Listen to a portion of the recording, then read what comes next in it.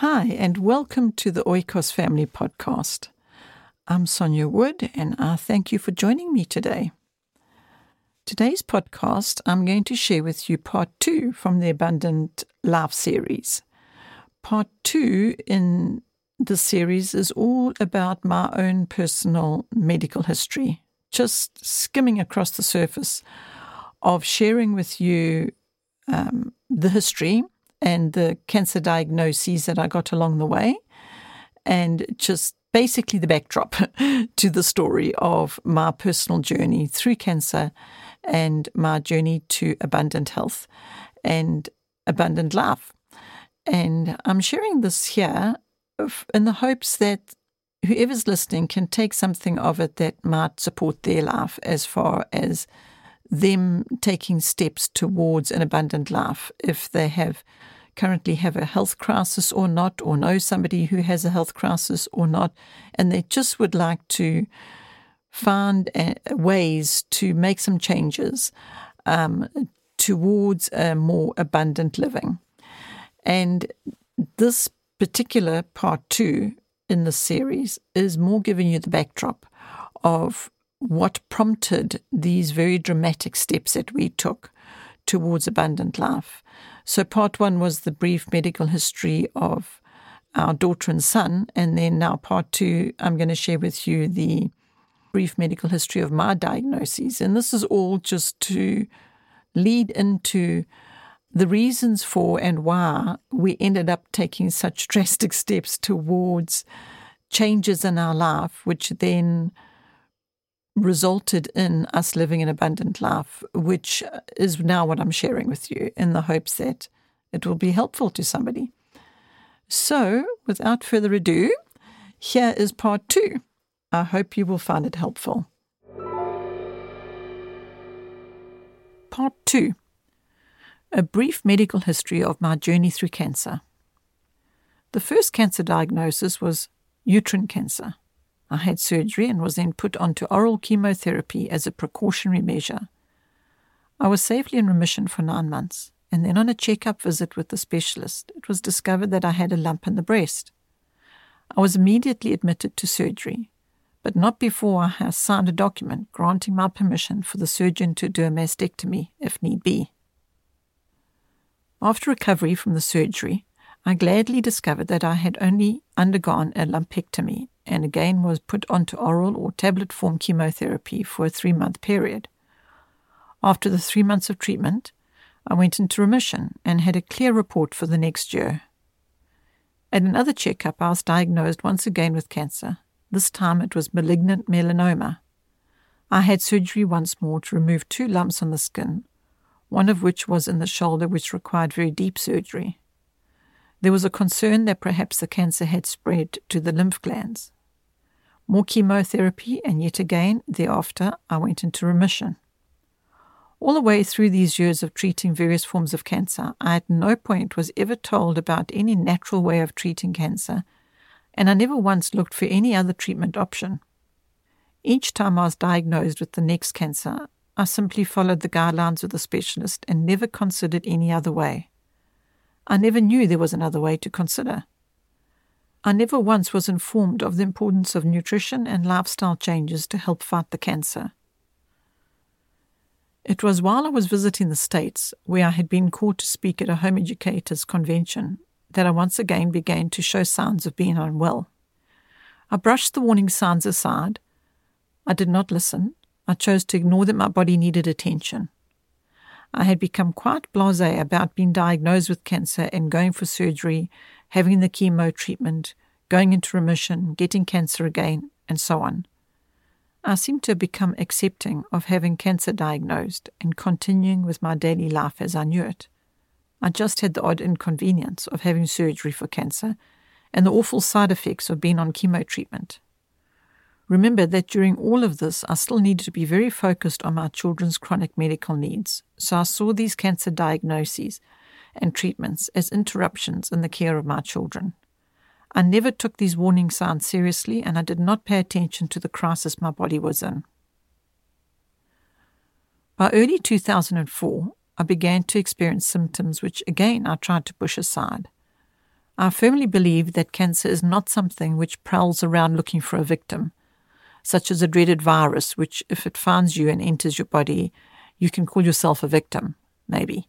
However, if our lifestyles are in order, our immune system strong enough, then even those viruses which try to assail us will not have as much chance to take their hold on our body. But cancer is another story. Cancer is waiting to take a hold of us, lying in wait like a thief. And if we neglect ourselves and do not take heed of the warning signs, symptoms, which attempt to get our attention, if we ignore those and continue to deny our bodies the care they should be given, then we are responsible for allowing the cancer to take its grip. Some people have said to me that if I say this, it will cause cancer sufferers to feel guilty about the cancer, and that would be bad. Well, as mentioned before, this is the story I have to share of my own personal fight of cancer, and my strong conviction in this is that the manner in which I neglected my body resulted in my suffering from cancer. Besides, I also believe that had I not come to this conclusion, I perhaps would not have had the same strength of resolve to take up the responsibility of putting things in order the way God was directing me to. Back to 2004. After many years of neglect, however, finally my body gave in, and I was taken to hospital hemorrhaging. While there, I was told that I needed colon surgery and tests done to establish exactly what was going on. I did not go for the surgery. This time it was not because I was ignoring my body, but more because we had begun to pray and ask God to direct and guide us through this health struggle. Both Greg and I were very convicted in our hearts that I must not go for the surgery. I believe we felt strongly about this, mostly because the last anesthetic I had for previous cancer surgery had had a very devastating effect on me, and that I did not recover as I should have in the recovery room, and emergency action had to be taken for me to be revived. Greg and I were very aware that my body had had enough. Together with this awareness and more earnest prayer, we knew that surgery was not going to be an option this time around.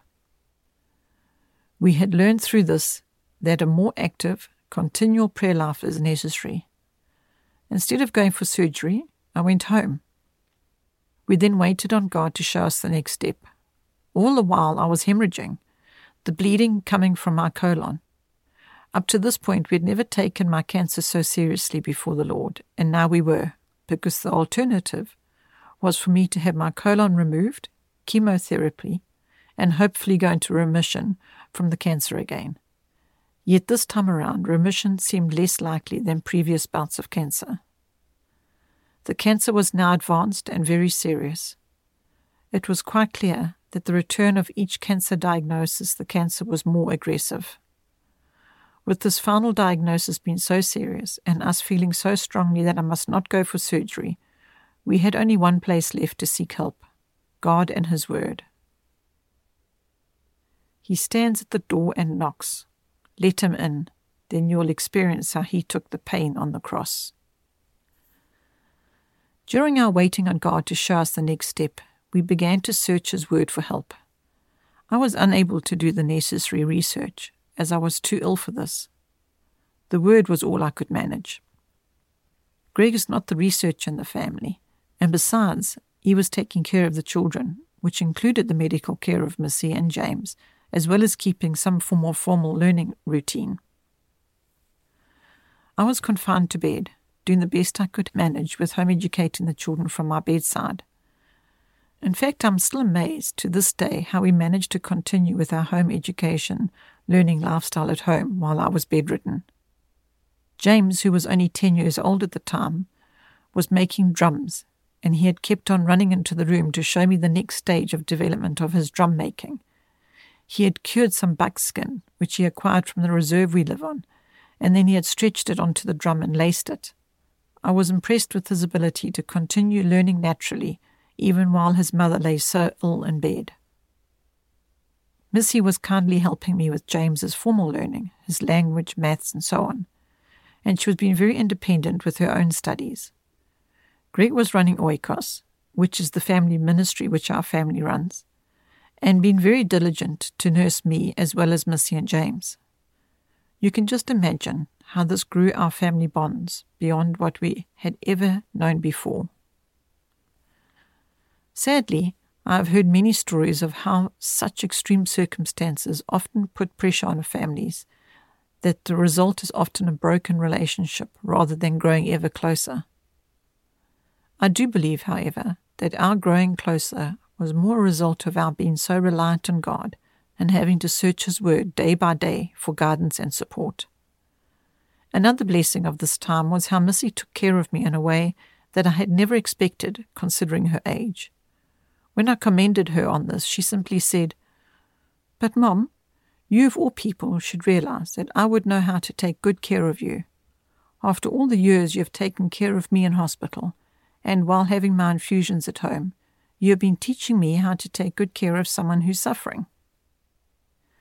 Missy would bring me trays with little notes on them and a vase of freshly picked flowers from the garden and a scented candle.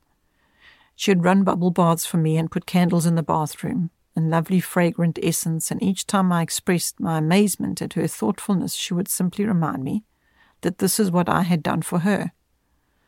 Little did I realize at that time, when I was caring for her, that I was teaching her how to care for someone who is suffering. I never once thought that my caring for her and her brother was in fact teaching them how to have compassion and how to care for others. This is yet another lesson God showed us, how important the training and teaching of care and compassion towards others is. The children were learning these lessons through their own illnesses and the care they received during that time. God so graciously showed me how the life skills lessons they were learning were of such great value to Him. We did, however, not completely neglect their formal studies, but as you can imagine, they were very far down on the priority list. Yet today both of them are well equipped academically, in spite of the academics not being the priority. I stress this point again because it is one of the great lessons He taught us through this time, how He added the things such as their academic needs when they were needed. Matthew 6:33. But seek first His kingdom and His righteousness, and all these things will be given to you as well. Therefore do not worry about tomorrow, for tomorrow will worry about itself. My family were pulling together and we were getting through. It was an extremely difficult time because I was in constant pain and always feeling the temptation to run to the hospital. I thought the hospital was the place for me to get help. I was so desperate. But God had other plans for us. Every time I felt the temptation to run to the place of my conditioning, Greg would remind me that we must first pray, and when we did, I was always strongly convicted not to go to the hospital, but to stay home and wait on Him and put our hand in the hand of the one who stilled the water, put our hand in the hand of the one who calmed the sea. We were to walk in childlike trust and press on fearlessly. I could go on, give you further details here of how the cancer was spreading by the day, and as obvious tumours were noticeably growing because one of the tumours was a large rectal tumour which was causing extreme discomfort, pain and concern. But instead I've categorized the various aspects of this journey into sections, parts, throughout this book for easy reference for someone who would like to refer directly to specific sections, such as a practical step of pain management or diet, etc.